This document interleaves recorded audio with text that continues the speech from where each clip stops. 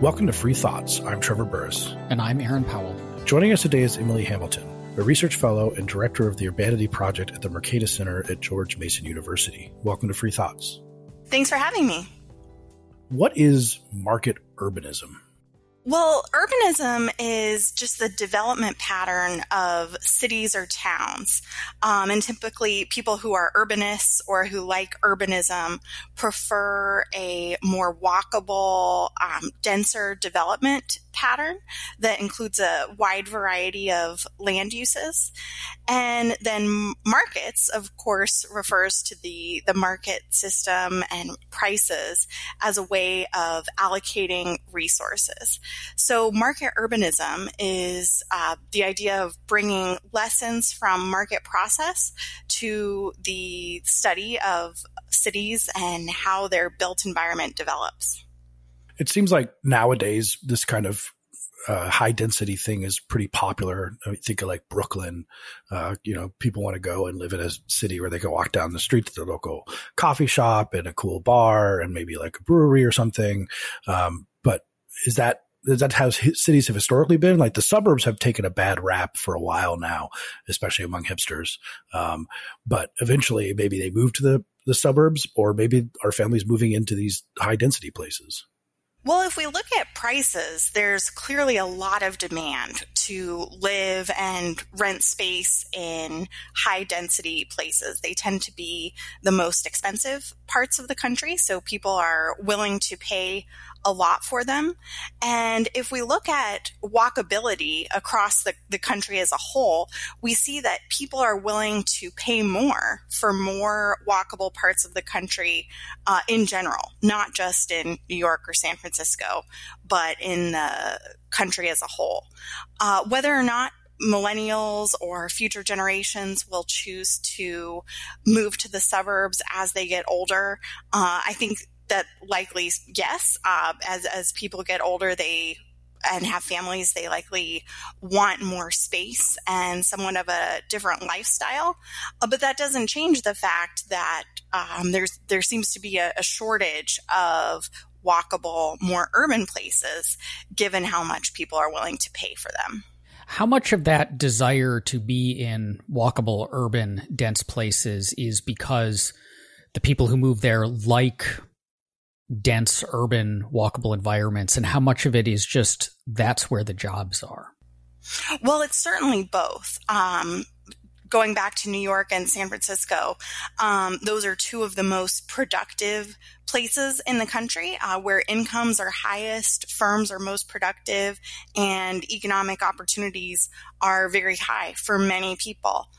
But even controlling for labor market opportunities, we still see that within a given metro region, people are willing to pay more to live in more walkable parts of it. So the question of our times, therefore, is why is the rent so damn high? This has been asked ever since, what was his name? What is that guy's name? It'll come to me in a second. Ever since the presidential candidate said this. But why is the rent so damn high? Well, there are many local and state regulations that have made it increasingly difficult to build houses, especially in the places where people want to live most.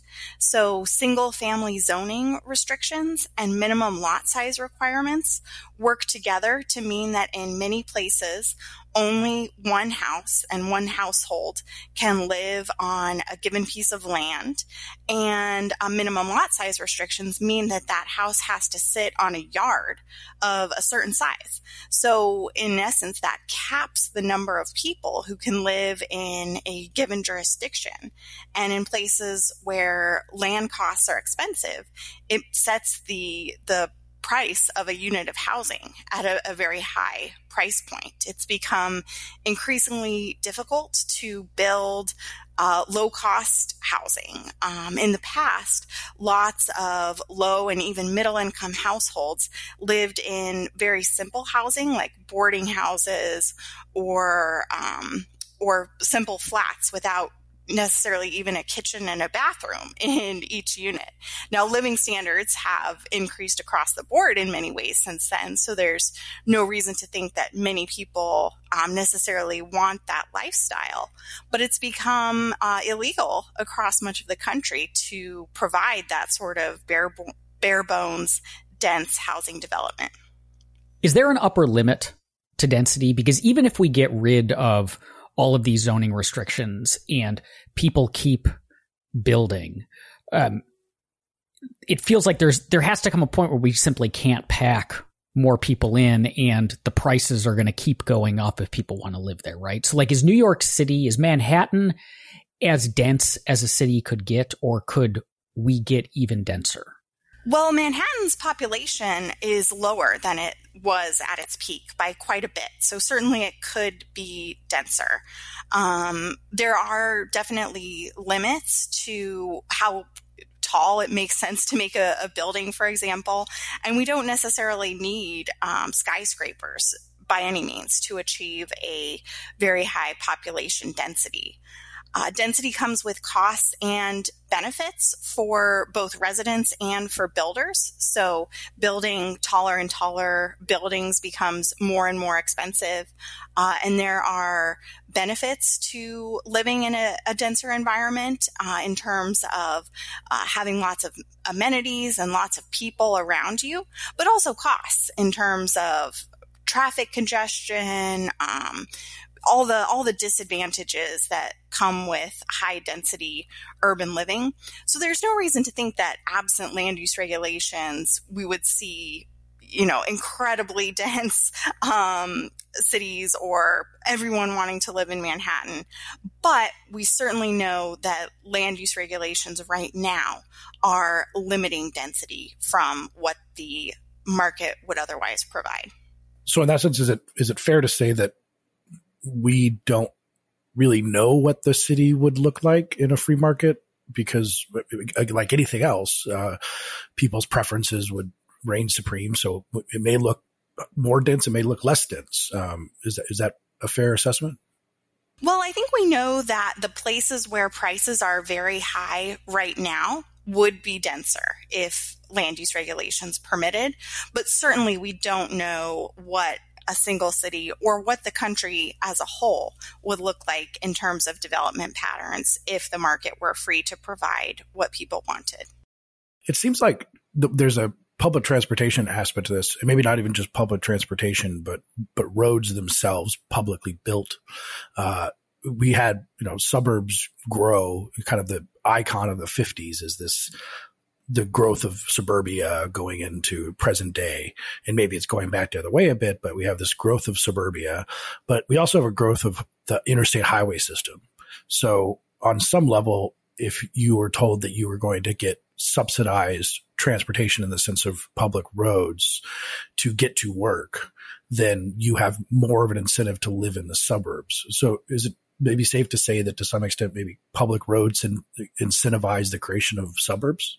Yes, absolutely. Highways played a big part of making it feasible for people to live in a more remote location and drive into their downtown jobs each day. And that period of highway building corresponded with a lot of interventions in both transportation and housing markets. The FHA began encouraging localities to adopt single-family. The Federal Housing Administration, right? Yes, thank you. The Federal Housing Administration encouraged localities to adopt single-family zoning and other restrictions on density that mandated suburban development patterns as highways were making it increasingly appealing and easy for people to live in those suburbs. And at the same time, in many instances, highways were built right through city neighborhoods, eliminating neighborhoods in the process and making city neighborhoods less appealing than they had been prior to those highways coming through. What's the drive to institute single family zoning? I mean, it seems like people who want to live in the suburbs could live in the suburbs. People who want to live in the cities could live in the cities. And it seems unlikely that, say, you're going to just, if you don't have something saying you can't do this in the suburbs, you're going to have someone build a Manhattan-style skyscraper, down the street from the single-family homes. Like, why do we have to say, like, you can only build single-family homes here? Yeah, good question. So from the FHA's perspective, when the federal government began insuring mortgages, they thought that requiring single-family zoning would reduce the risk that house prices would fall in suburban jurisdictions, so that it would be a safer bet for the federal government to insure mortgages in locations with single-family zoning.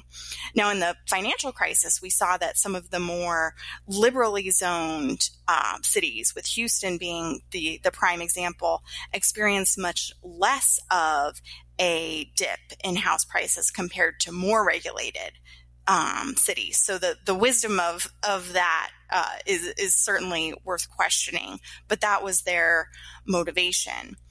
In general, homeowners tend to be very averse to change in their neighborhoods, sometimes for very understandable reasons. But today, that's really the force that is keeping these regulations in place, is people want their local governments to say, your neighborhood will never be allowed to change.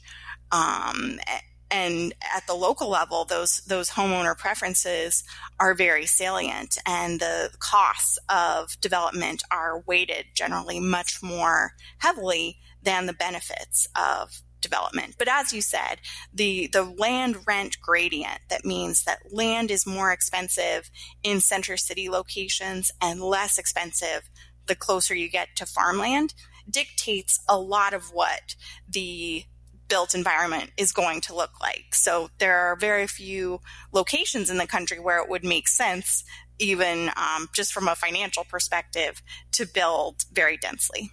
Well, going off of Erin's question there, though, aside from some of the market constraints, the classic fear of taking away zoning.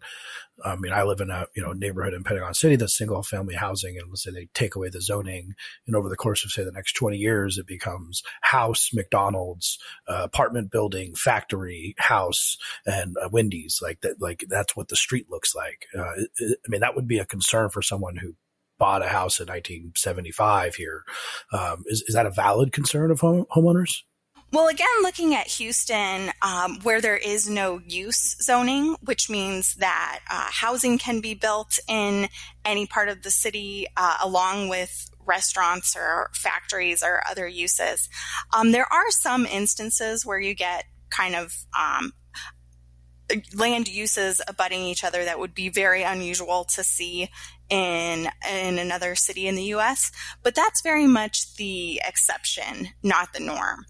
In general, markets tend to dictate that it makes sense for businesses to locate on commercial corridors where it's easy for their customers to reach them. And some people might want to live in, say, an apartment building on those corridors as well. But in general, it won't make sense for a McDonald's to locate in a quiet street off of main thoroughfares because that's not where their customers are going to find it easy to get to. The history of zoning, you mentioned a little bit of it, say the Federal Housing Administration, but I mean, was zoning a thing in New York in 1830s? I mean, I could see people definitely wanted to keep their neighborhoods in some way. That drive was not invented in the 20th century. So has zoning been with us for quite a while? Yeah, New York is generally considered to have adopted the country's first zoning ordinance in 1916. Berkeley, California, had adopted some restrictions on development even prior to that. But before those zoning ordinances came into place, reading about the history of New York or Chicago development is very, very different from what we see today. So back then, wealthy families tended to build very fancy houses at what was then the outer boundary of the urban development. But quickly, as demand for housing increased, those houses that high-income households had built would become subdivided and chopped up into apartments that could put that land to better use, housing more people.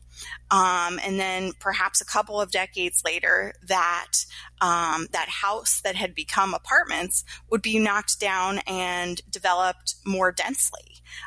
So cities were growing both out and up very rapidly during the height of growth rates for those cities.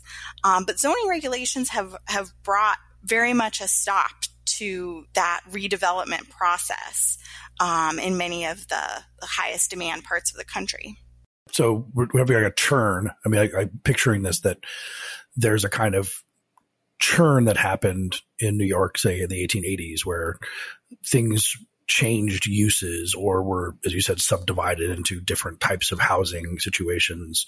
And that just doesn't happen. I mean, I guess even anecdotally, that seems to be just walk around New York. It doesn't seem to change as much as maybe it did in the past. Absolutely. Yeah. There's an image that I like to use of the area of Manhattan around Washington Square Park from the 1920s. So this is a lower Manhattan neighborhood that had been growing and densifying very rapidly until that point. But if we look at that picture from the 1920s, the built environment is very similar today. Many of those buildings are exactly the same as they were then, even though demand for housing and office space and retail space in that location has increased majorly. Why is it hard to get around these regulations or to get them set aside? I mean, so when we're talking about the suburbs, you've got the homeowners, and the homeowners are basically, I mean, they're the only people who live there. Right. And so they're both the base of voters and the owners of all of the property. And so it's understandable that they're powerful with the local government. But in the cities, it would seem like, say, these developers that would love to put a enormous building that will bring in, a huge amount of revenue and create a whole lot more property taxes than that small house that's being protected by zoning. It would seem like they could flex a lot more muscle. So what's stopping them from flexing that muscle? Yeah, great question. So it's generally said that home voters, which are home owners who dominate suburban politics, are the driving factor out there. But until fairly recently, a different process termed the growth machine dominated urban politics. And so under the growth machine, real estate interests and business interests are very important constituents and tended to have more influence in determining urban real estate outcomes. And that's still the case largely in some parts of the country. But we've seen the home voter dynamic come to become increasingly important in center city jurisdictions as well. So there was a recent instance of the Upper West Side in New York successfully blocking or successfully leading local political officials to remove a homeless shelter that had been built in their neighborhood. Very much classic suburban NIMBYism dominating in urban locations as well. In Washington, D.C., there was a notorious case of building a new grocery store and apartment building on Wisconsin Avenue up near Cathedral Heights. And the homeowners successfully delayed this project for about 10 years, even though many local officials and the developer very much wanted to see this go forward. We see suburban style politics delaying projects, and in development, delaying has similar effects to not allowing something to be built at all, because it really adds to the costs of building a project and results in less development and higher prices than we would see if projects were able to move forward quickly and predictably. So we're hearing, I mean, there's obviously a bunch of class concerns that come with zoning, but that would also kind of lead us to conclude, especially in America, that it would come with race concerns too, because zoning has a pretty colored history, I guess we would put, when it comes to race too, right? Certainly. Early land use restrictions that even preceded zoning ordinances limited where African Americans could buy or rent in their city. Those types of explicitly race-based land use ordinances were overturned by the Supreme Court, as well as private race-based deed restrictions. But regulations that appear neutral, so single-family zoning may not seem to have a different effect on white households versus black households, but because of the legacy of housing discrimination and racial discrimination generally in this country, these regulations that appear to be racially neutral actually affect minority households and limit their housing opportunities more than they do for white households. Is that still intentional? So it sounds like in the past, limits on building and buying and selling of properties were explicitly designed to keep racial minorities out. But is that still the case today, or is it just that you have well-meaning people who are setting up stuff that's in their own interest or they think is in everyone else's interest, and it has the unintentional effect of excluding based on race and class? Well, I think in many cases today it's unintentional, particularly on race lines. I think people do still intend to segregate neighborhoods on class lines by setting a floor of how much it costs to move into a certain neighborhood or a certain jurisdiction. But we also see a lot of language that appears to be perhaps thinly veiled or not veiled at all. Language about how zoning restrictions prevent African Americans and other minority households from being able to afford suburban housing, with President Trump being a prime example of saying that single family zoning is what's preventing crime and undesirable people from being able to move into suburban neighborhoods. It seems like there's not a horrible argument from the homeowner's perspective for, even if it's not single family zoning per se, at least the way the neighborhood is zoned when they got to the neighborhood is, a house is for most people the biggest thing they'll ever purchase in their life, and having certain things change in the neighborhood, whether it's low income people coming in or an apartment coming in next door or a factory coming in next door, it creates a negative externality in some sense that to that homeowner and the price of their house. So, is that a valid argument that these people are negatively affecting the price of my house and therefore hurting my wealth and hurting my quality of living, therefore zoning? Yeah, I think that it's easy to understand why single family homeowners like zoning from a financial perspective, to protect the value of that asset. At least they hope that's how it will turn out. But these restrictions have huge consequences for the people who aren't benefiting from this cartel that's preventing increased development in the places where people want to live.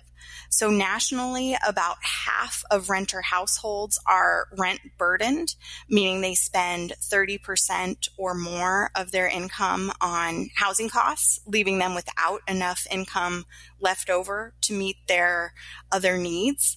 And it also has macroeconomic effects.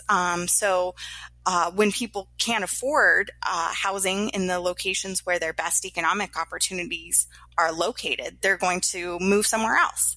And economists have found that this is reducing U.S. aggregate output by more than $1 trillion annually, and resulting in workers earning several $1,000s less per year than what we could expect if people were better able to afford housing in the locations where their best opportunities are.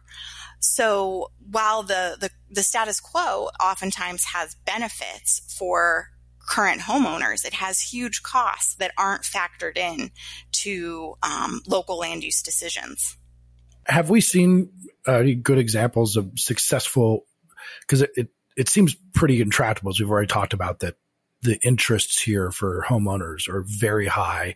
Therefore, you have a classic concentrated benefit dispersed cost issue where they can organize, like you can put flyers on your neighbors' doors and say, we need to get together and stop this thing from happening. And they're much more likely to come out than the people who want the thing to happen. And then of course, the people who will benefit from it, who don't even know that they will benefit from it, are not going to come out at all. So it seems very intractable once zoning is in place to try and get rid of it. Have we seen any successful efforts to actually change zoning as opposed to not applying zoning to new developments? Have we seen successful efforts to change zoning in existing developments? Yes, I've actually become much more optimistic about land use reform over time. When I started studying this issue several years ago, I was very pessimistic that reform would be feasible. One pattern that we've seen is state legislators increasingly passing bills to set limits on the extent to which local governments in their state can restrict housing development. And there's been the most action in this area in the places where some of the highest housing costs and biggest affordability problems are. So California, for example, has passed a series of laws that are intended to make it easier for homeowners to build accessory dwelling units. An accessory dwelling unit is a secondary apartment that a homeowner can rent out on their property. So it might be a backyard cottage or an apartment above their garage, or a basement apartment that homeowners can rent out or offer to a family member. And in some parts of California, especially in Los Angeles, accessory dwelling unit construction has really taken off, providing a relatively low cost housing option for the people who live in these units and increasing homeowners' rights to put their property to more valuable use. So I'm pretty optimistic that state preemption may ultimately be a big piece of the puzzle of solving housing affordability and housing affordability challenges, as well as improving opportunities for people to live in the location of their choice. Do you think that COVID will have an effect on all of this? I'm thinking of, say, New York City is very expensive to live in, very dense, and has been hit very hard. And there's lots of stories you're seeing about, people leaving New York. And I wonder how many of them, if they leave New York and are still able to do their jobs, they don't grow sick of Zoom, will say, it's too expensive. Like no matter what the benefits were, and even if the city's, back to normal, where, I'm not worried about the disease, I don't need to pay $3,500, $4,000 a month for a studio apartment anymore to live there. So do you think that there'll be a shift towards like building more housing or bringing down costs because COVID will give people an excuse to kind of get out of urban areas? Yeah, perhaps. People have been saying that that distance is dead, that people can work from anywhere due to email and Zoom and all these other technologies that make it easier to collaborate across distance. People have been making the distance is dead argument for a couple of decades now. And so far it has not come to pass. The returns to living in the densest parts of the U.S. have in fact been increasing, not decreasing, as the distance is dead hypothesis would suggest.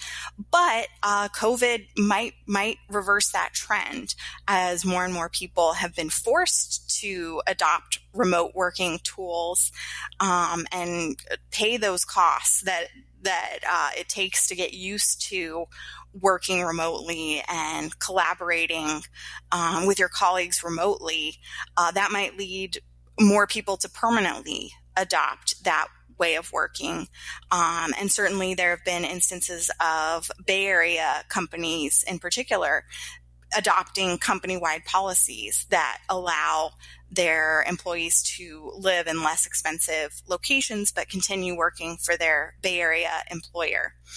I think it'll be really interesting to see how long that trend lasts and whether it accelerates or ultimately goes back to what we were seeing prior to COVID, because there are just benefits to living in large and dense locations that can't be replicated elsewhere.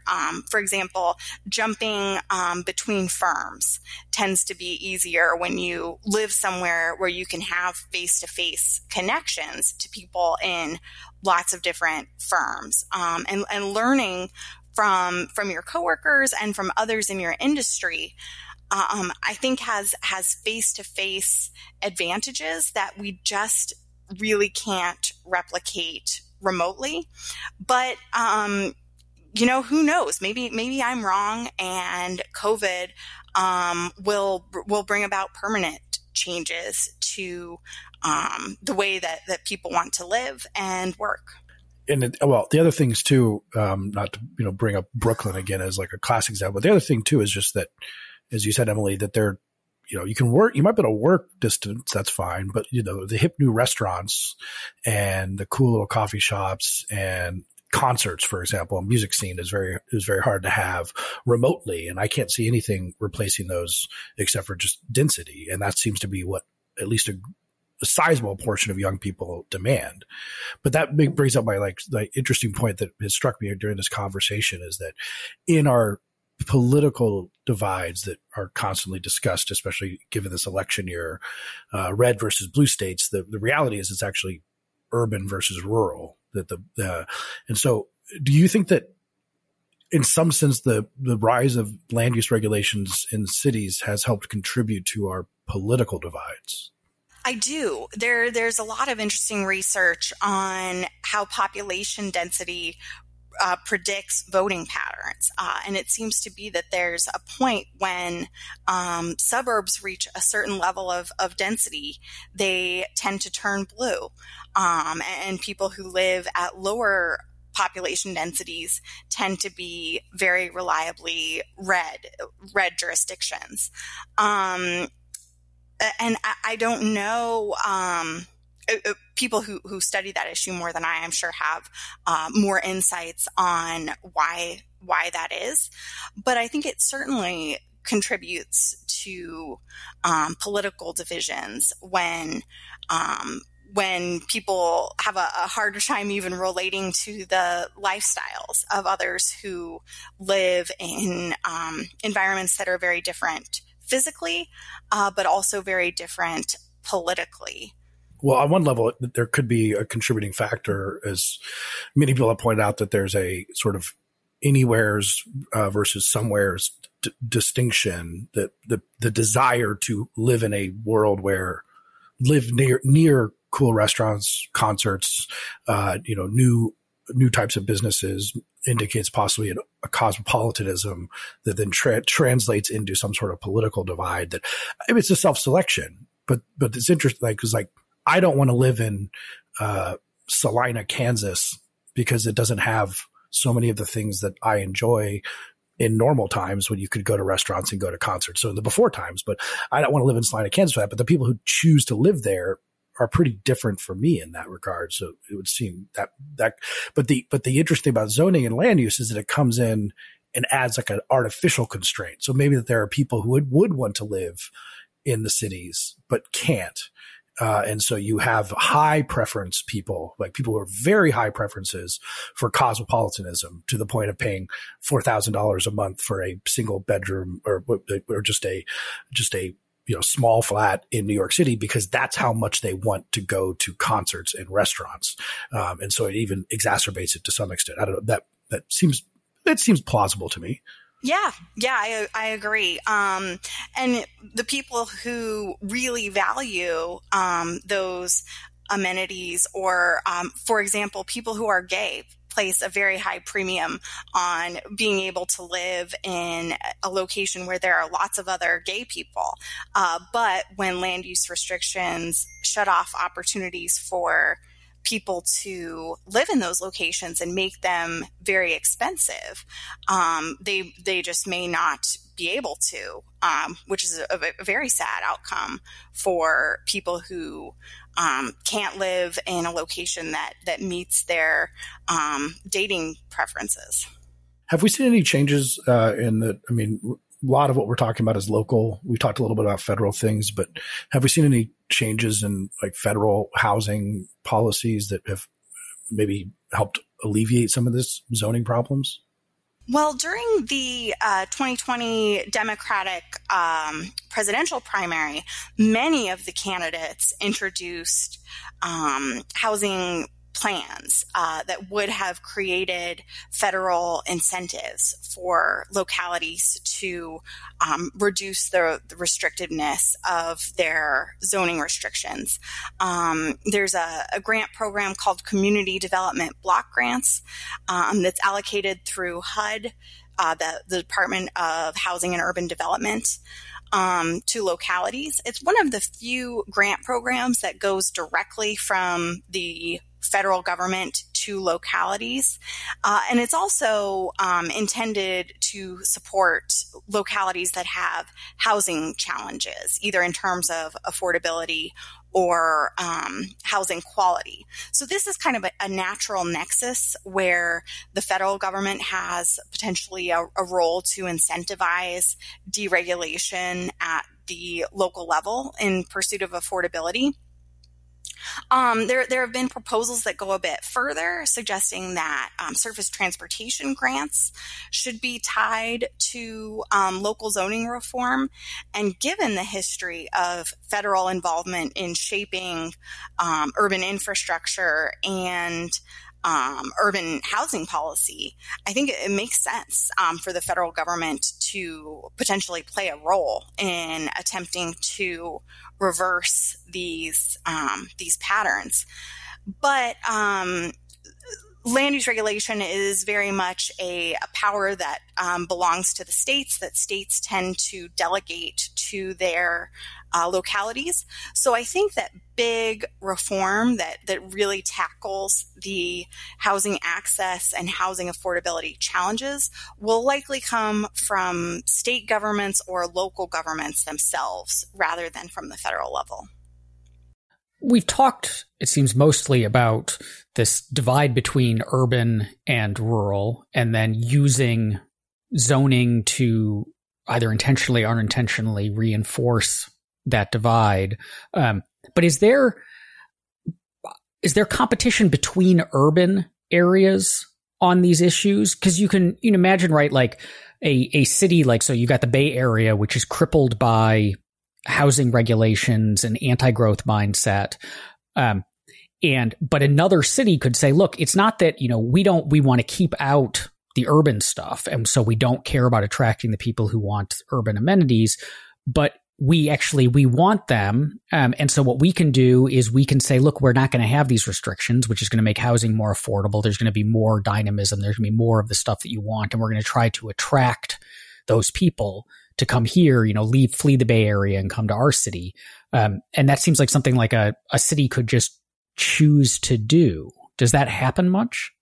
Well, it certainly happens across large distances. So Texas, for example, has seen several major California employers move there, where housing is more affordable and employers don't have to pay their employees as much to attract them to their firm. And in general, not just Houston, but Texas cities as a whole are receptive of population growth and economic growth and neighborhoods changing and accommodating more people over time.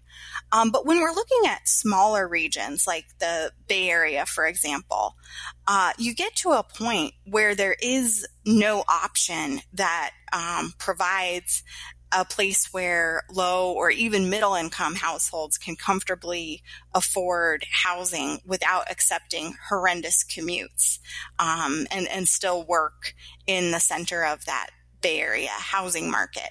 So both individuals and policymakers have gotten to this point where the bottom, first several rungs of the housing ladder are just not an option really anywhere in the region.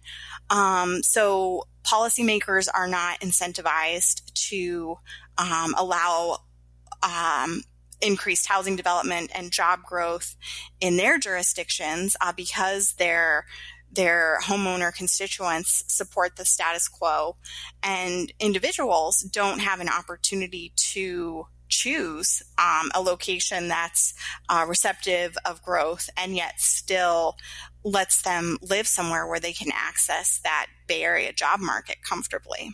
It seems like in a place like the Bay Area and other sort of hubs of innovation and business development, you would see businesses themselves like Google and Apple and Microsoft carry a lot of weight in the Bay Area. And you'd think you'd see them throwing their weight around and saying, we literally cannot bring people to live here to hire because you're making us subsidize them, essentially paying them $160,000 a year just so they can have a studio apartment in San Francisco. You guys need to change these zoning regulations because it's hurting our business model.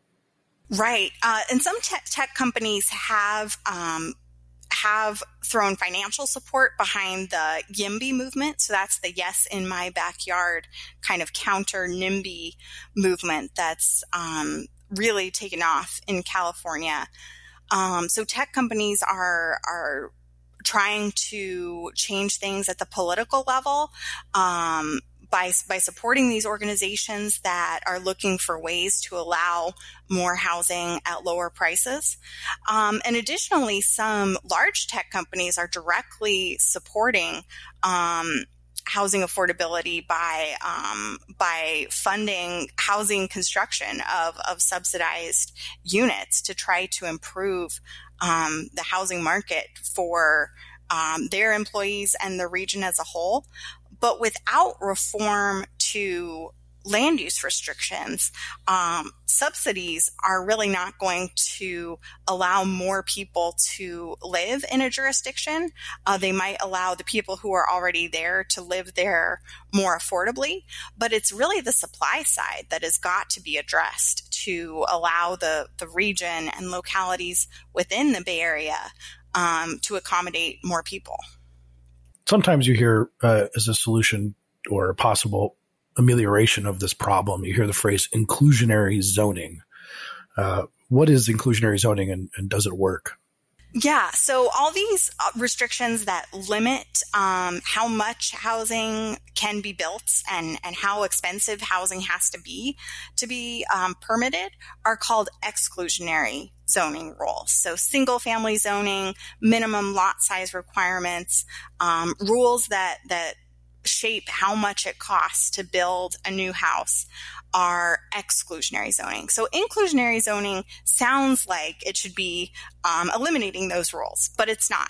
What inclusionary zoning means is that new housing developments, typically of a certain size, have to include some percentage of units that are affordable to households making some percentage of that area's median income. So, for example, a new 100-unit apartment building might be required to include 15 units that are affordable to households making 80% of the area median income. And generally, inclusionary zoning programs also come with a density bonus that allows home builders to build more housing units than they otherwise would be allowed to. So in that example, perhaps the 100-unit apartment building would have only been allowed to be 90 units without that density bonus. So that bonus is intended to offset some or all of the cost of home builders participating in that inclusionary zoning program. But I've studied inclusionary zoning in the Baltimore-Washington region, and what I've found is that localities that adopt mandatory inclusionary zoning programs have experienced faster rising median house prices than they could have expected without that inclusionary zoning program. So it does appear to be a tax on new housing construction on average. Would the ideal zoning regime be one of no zoning at all? Or is there any place for zoning of any kind?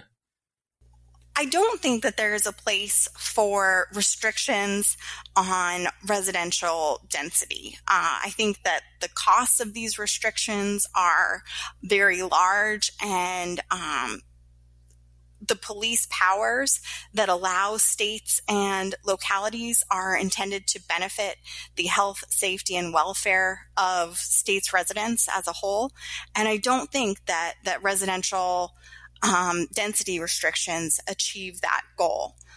In terms of things like industrial uses, perhaps it makes sense to set limits on the types of externalities that individuals or businesses can cause within urban locations, and designate parts of a city where more externalities are permitted than others. That's kind of the Japanese model of land use regulation.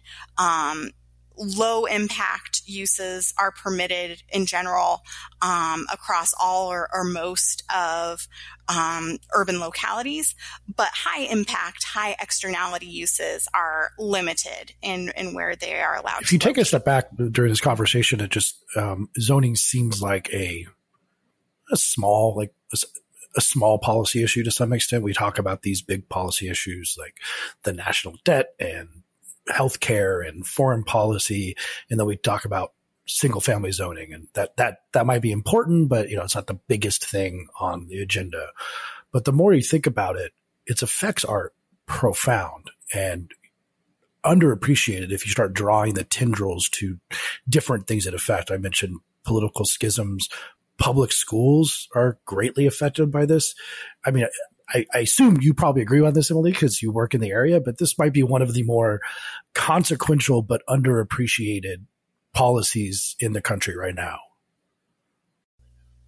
Yeah, I agree. It has huge impacts on the opportunities that are open to a household in terms of being able to live where they want to locate, being able to access their preferred jobs or schools, as you mentioned. And then ultimately, they make us poorer by preventing people from being able to live where they can be most productive.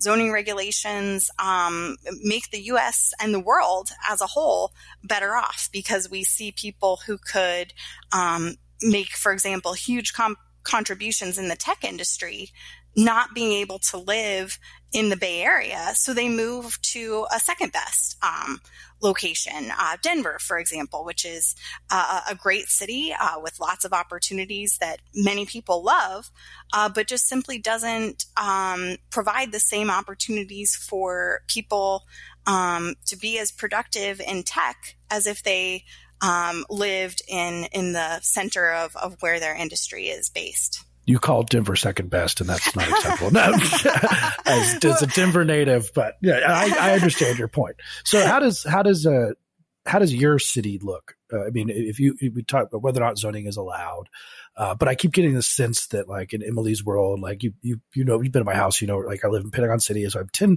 minutes from a metro in a single family zoning area. This probably shouldn't exist, maybe, in your world, or I mean, so things would look pretty radically different if you just let the city develop, correct?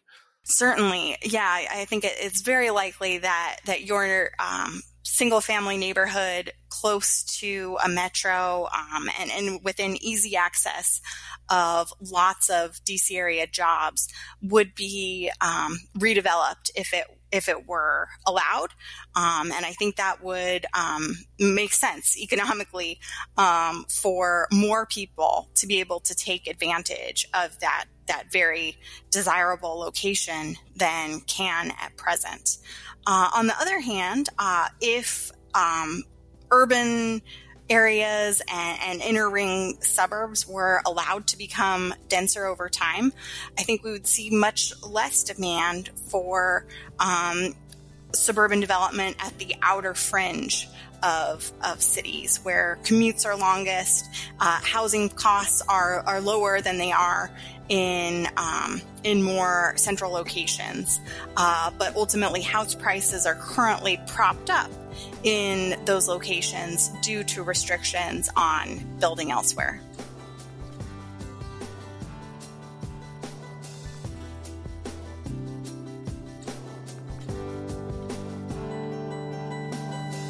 Thank you for listening.